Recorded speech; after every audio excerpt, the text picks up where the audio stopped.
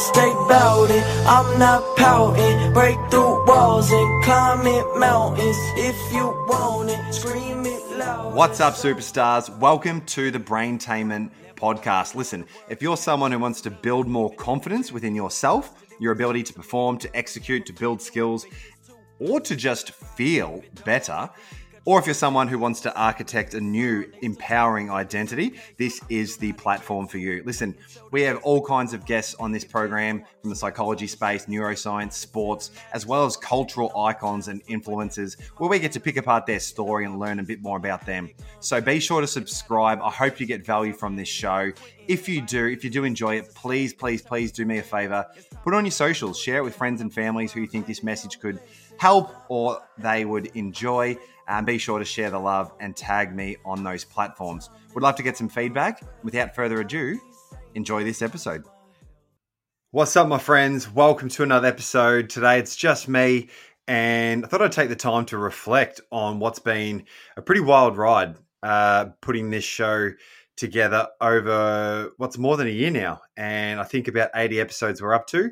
Firstly, massive shout out to everyone that's been along for the ride and the people that have joined recently. I hope you enjoy the show and hope that you stick around for many more episodes to come. But I really want to thank everyone who shares the show on socials and passes on to friends, and the people that reach out to me and say they get value and enjoy the content. I fucking love you guys. You know, community is everything, but it's really not just from a, growth, business optimization point of view. I just fucking love connecting with great humans. And so, mad respect to everyone that actually gets some sort of enjoyment from this program and reaches out and shares. And even those that don't, I can see there's a bunch of you guys tuning in every week. So I just want to acknowledge you firstly off the bat. Now, today I want to do something a bit different and just reflect on, what have I got?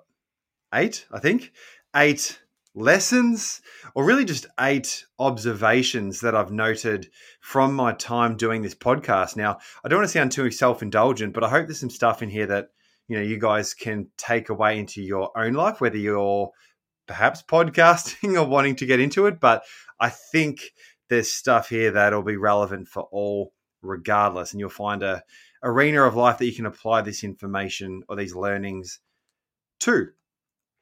Now, I'm doing something a bit different today, guys. I always sit down to do the podcast, whether it's just me or with one of the guests that come on the show. Today, I'm standing up. I've got a new microphone pop filter, just trying to do the whole ergonomic, optimized physiology side of things and channel my energy in a better way. So let's see how we go. It is slightly distracting, but at the same time, I kind of just want to eat this microphone up. So it looks like the energy optimization is working. Anyway, 8 lessons or 8 observations from my time doing this podcast. The first one is that action is the cure-all. I've said this a number of times on this show, and look, it's a bit of a platitude these days, a bit of a quotable to put up on your Instagram feed, but it really is true. Action is the cure-all. And what I mean by that is I've noticed many times when I just can't be bothered, can't be fucked reaching out to somebody, or even sometimes when I've got something booked in with a guest and you don't sleep right, or you just wake up on the wrong side of the bed. Just showing up and taking action, whether it's jumping on the call, recording something, editing, trying to do some promo work and marketing the show, it helps tremendously, and it creates and catalyzes a sense of momentum and positive emotion. So action is always the cure-all. It's always the thing to lean into when we feel stuck. And sometimes we don't have all the answers, but just finding something that you can lean into and some sort of action that you can take will breed into more action. And all of a sudden, you've got this cycle of momentum vis-a-vis not taking action, staying stagnant. It's really fucking hard to think your way out of a problem or think your way into some sort of momentum. So that's something that I've just reflected on, and it's the first thing. Action is the cure-all. I remember my first few episodes. If you go back and listen, even now, the quality of these shows isn't wildly professional, but the first few episodes, I literally was recording it in my fucking car to escape the noise of living with my housemate and things of that nature. And I had no idea what I was doing. I didn't even know how to get this into the fucking internet. But just taking action kind of started the process. And then, next thing you know, here we are, interviewed some amazing people that I've just had the privilege to connect with and even build a friendship with off air with some of these amazing people too. So action is the cure-all. My challenge for you guys is, where in your life are you stagnant and feeling stuck? Is there something that you can do right now? I want you to listen to the rest of this show, but can you pause it temporarily, or at the very least, see out the next 10 minutes or so, and then as soon as we're done, do something. What action can you take, albeit tiny, today? The second reflection that I've noted from doing this show is that there is not one best way, quote unquote, to do life. I've had all kinds of guests on this show, from psychology space, thought leaders, self-improvement gurus, and also sports champions and celebrity influencers and icons, and kind of everything in between. And I often, the questions that I throw at these people generally lead into a more philosophical approach, and what is the meaning of life, and what are some key steps to live a fulfilling experience, and just because that's where my curiosity goes. And there's so many different answers. There's some common themes, of course, but in terms of practical steps, there's so many different approaches, that just from the guests that I've had on this show, and also from some of the episodes that I've shared with you guys, just myself reflecting on books and ideas that I'm, marinating in at the time.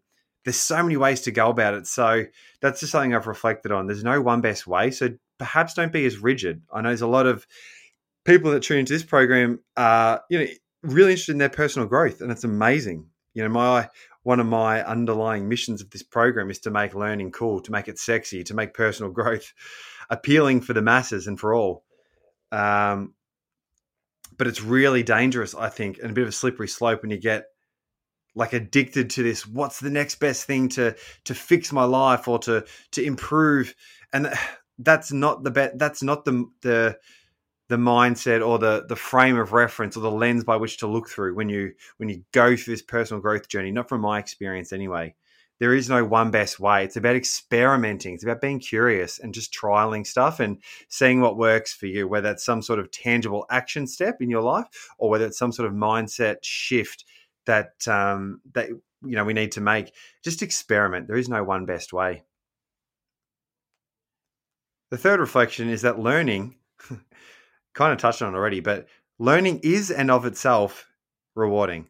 So it's not always about receiving information so that you can then get this new outcome in your life. And I know I've been guilty of that, trying to take in as much information as I can so that I can then optimize in all these arenas of my life. That's part of it, of course, but just learning and enjoying that process of having a greater understanding of a particular field or topic or idea is in and of itself rewarding. So again, message for those that get too obsessed with what's the best way to do this or best way to fix this particular issue that I'm struggling with. Perhaps just consider the process of learning as a constant process, something that will be forever, and enjoy that process. So learning in and of itself really is exciting. Number 4 is that authenticity is key. Every fucking man and his dog, and a woman, of course, and everyone in between seems to have a podcast these days, and that's great. So it's really important that you and I really just lead from the front with who the fuck we are at a really core level. Now, I don't want to get too woo-woo, but just leaning into what makes us truly unique is something that I've reflected on lately. I remember there was times over the last year or so noticing all the great shows and podcasts and platforms out there, and it can be daunting and discouraging at times when you're trying to break through the noise online, and there's just so much content, and it's really easy to absorb what we see and see what's working and try and replicate that formula. Now, I'm all about taking what works and trying to filter that into our journey, I suppose, but it has to also be filtered through to allow for authenticity. You know, what are those eccentricities that make you you? Are you funny? Are you weird? Are you super serious? Are you knowledgeable? Whatever it might be. Are you really warm and make people feel a sense of love and connection? Whatever your thing is, lean into it. Authenticity is really key. And there's a couple of times, like I said, I noticed I was sort of steering away from that. I'm trying to be someone I'm not. The reality is, look, a little bit rough around the edges, like to curse, like to pontificate, think out loud, and hopefully you guys just stay with me on that journey sometimes. I try to land the plane, so to speak, and give you tangible takeaways and try and make sure my questions are good for the guests. But fuck it, that's me. Authenticity is really important. And it just makes the process really enjoyable too when you're operating from a place of authenticity. Number 5, I think we're up to. And this is really interesting. It's that you'll never know which actions will move the needle. So it just sort of highlights the importance of constantly showing up. What I mean by that is this. I remember there was times where I've had some, big name guests on the show. I won't say who, but I was like, okay, this is going to make the Braintainment show just fucking blow up and explode. It's gonna put me on the map and open up doors to pretty much interview whoever I want, because I've seen that I've had these amazing guests on, and I put on a great show. I think great questions. I prepare for it. All goes well, and it just gets no traction. At least not by contrast to what I'm expecting, and that's fine. The failure's guaranteed success isn't. And so understanding that's really important. But the point I want to make here is there were also times where I just kind of showed up and did something just cause to whatever, like put something out, or maybe it was just a really interesting conversation, but with someone that most people wouldn't recognize their name. And they're the episodes that have just done really well, amassed, big listenership, and I wouldn't have expected it. So just something to consider in your journey, whether it's business or work, career, money, constantly showing up is crucial, and you never know which actions will actually open up these huge doors. But the key is to continue to show up. And it just becomes really interesting when you look back on and go, fuck, how did not expect that to sort of work out that way. And it's actually quite fun to look back on. Another one, or another reflection, is really just a question that I like to lean into. It's, what would you do for free even if you were guaranteed to fail? Heard this from Tom Bilyeu, who's a real kind of virtual mentor for me. I know a lot of you guys that tune in love him as well. If you don't know who he is, check out his show on YouTube. But what would you do for free even if the failure was guaranteed? And I think a lot of people are just chasing the wrong thing. So they're trying to be someone they're not, or they're grinding it out and hating every minute of it, trying to chase some sort of outcome. And the reality is it may never come. So it's super important to actually enjoy your day to day.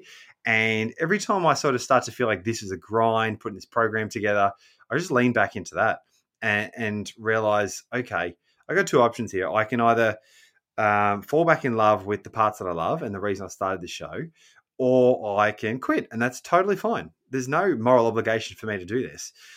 And when I kind of contrast or juxtapose those 2 ideas, it just makes it so much more clearer that, like, I actually really enjoy connecting with people and hosting a show and putting it out to the world and having you guys tune in. And so I think it's really important for all of us just to ask ourselves out, what would we be doing for free? What's something that actually brings us joy, regardless of any sort of outcome? And if there's a way to kind of build something around that, amazing. But just starting with that question is crucial. And that's something I was reflecting on recently, is that I would do this for free. Regardless of where the show goes, I will do this forever and ever, purely because I love connecting, interviewing, learning from great people, and also then sharing those thoughts out loud.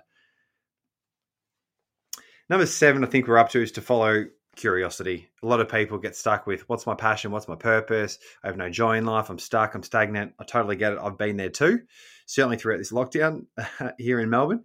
But the key is always to follow curiosity.